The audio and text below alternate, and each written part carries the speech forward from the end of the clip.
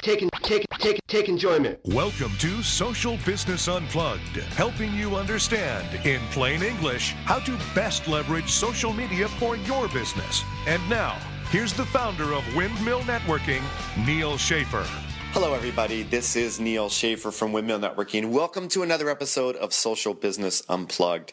Today, I want to talk about the topic of social media and crisis communications or crisis management. Now, a big disclaimer, I am in no ways a public relations or corporate communications specialist, expert, or don't even have that much experience in the art. So why am I qualified to talk on this subject? Well, I'm not. But I wanted to offer some advice because the topic, whenever I talk to a crowd that in addition to marketing has corporate communication, PR, professionals in the audience, when I talk about social media, the question always comes up, right?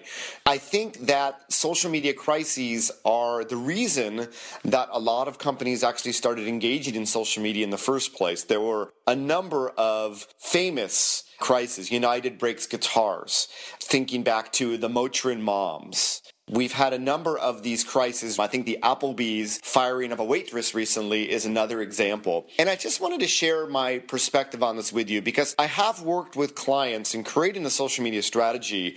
What do you do if you face a crisis? And I think that there's a few things to consider when talking about social media crises. And it's interesting, if you go back and do some research on the past crises that have happened in social media, were they really crises? In other words, did it really affect that brand? Going back and looking at Motrin moms, there's talk now that maybe Motrin should have waited a little bit longer instead of addressing the voices, in essence, of not that many people. In other words, was it a real crisis or not? Did it affect the majority of its customers? Applebee's, should they have even posted on Facebook? Is that the most appropriate forum for them to deal with customer complaints or issues? And of course, the Applebee's issue, it goes much further than just posting on Facebook. It's what happened after they started posting. But needless to say, there's issues that come up. On the other hand, we've seen companies like Southwest Airlines, when they kicked off a famous movie director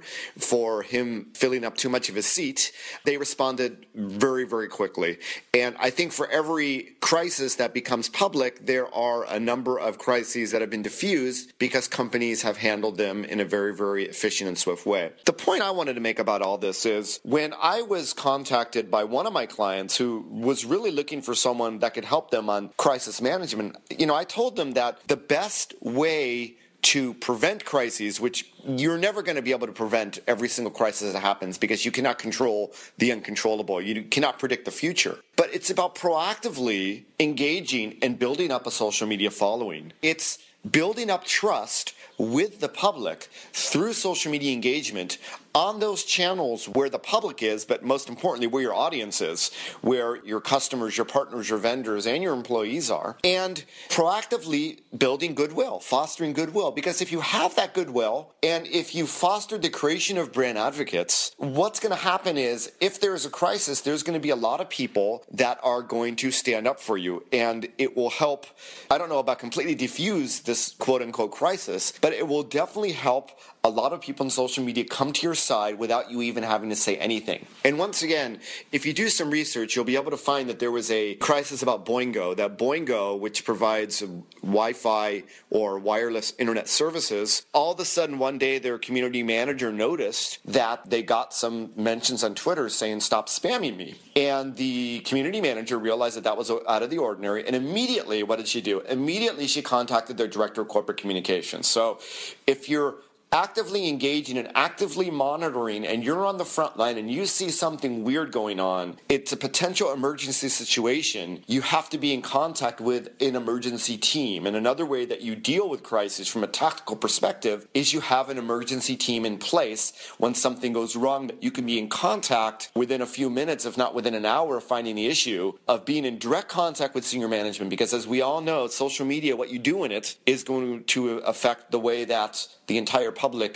sees your brand. So the interesting story about this is that they dealt with the issue very, very quickly. So quick response. We all know how important that is with social media. The CEO came out and blogged under his name on their corporate blog, letting people know about the situation. So this transparency about letting people know, even if you don't know what the issue is, that you're looking into the issue and you realize there is an issue, will often help diffuse things. The interesting thing is once they realized what the issue was, it was, I think, 6 or 7 hours when they got that first app mention of stop spamming me, and they realized there was an issue with their systems. What ended up happening was on this final blog post by the CEO, and I think he blogged 2 or 3 times within those 7 hours, the CEO said, please feel free to comment. And I think they got 70 something comments, and most of them were from their fans or their brand advocates or their social media followers, who thanked them for letting them know and what have you. So I'm a believer that there's always going to be negative people out there, but I also believe that people just want to know that their issues are being heard. And that's why consumers feel empowered with the advent of social media, listening and responding, but more importantly, preventing a potential crisis by really building that goodwill with your social media fan base is going to be the best weapon that you have should something go wrong. Then you get into, do you have a task team set up? Are you monitoring actively? Can you respond quickly? And can your CEO actually personally respond? I think is really the ultimate, whether it's done via blog, via video, or what have you. So these are just some thoughts. I know a lot of you listening out there are from different disciplines, and obviously Social Business Unplugged is not just about marketing. It's how social media affects the entire business. And it's one reason why another tangent on this topic are people saying, well, because of social media, we don't need PR anymore, we just need marketing. But in fact, every department in your company is even more important with the advent of social media, and every department in your company has to have a seat at the table because there are issues like these which will undoubtedly happen that rely on a group within your company that is in charge of your corporate reputation. That is not the mission of marketing. Marketing is in charge of, at the end of the day, increasing sales, brand awareness, what have you.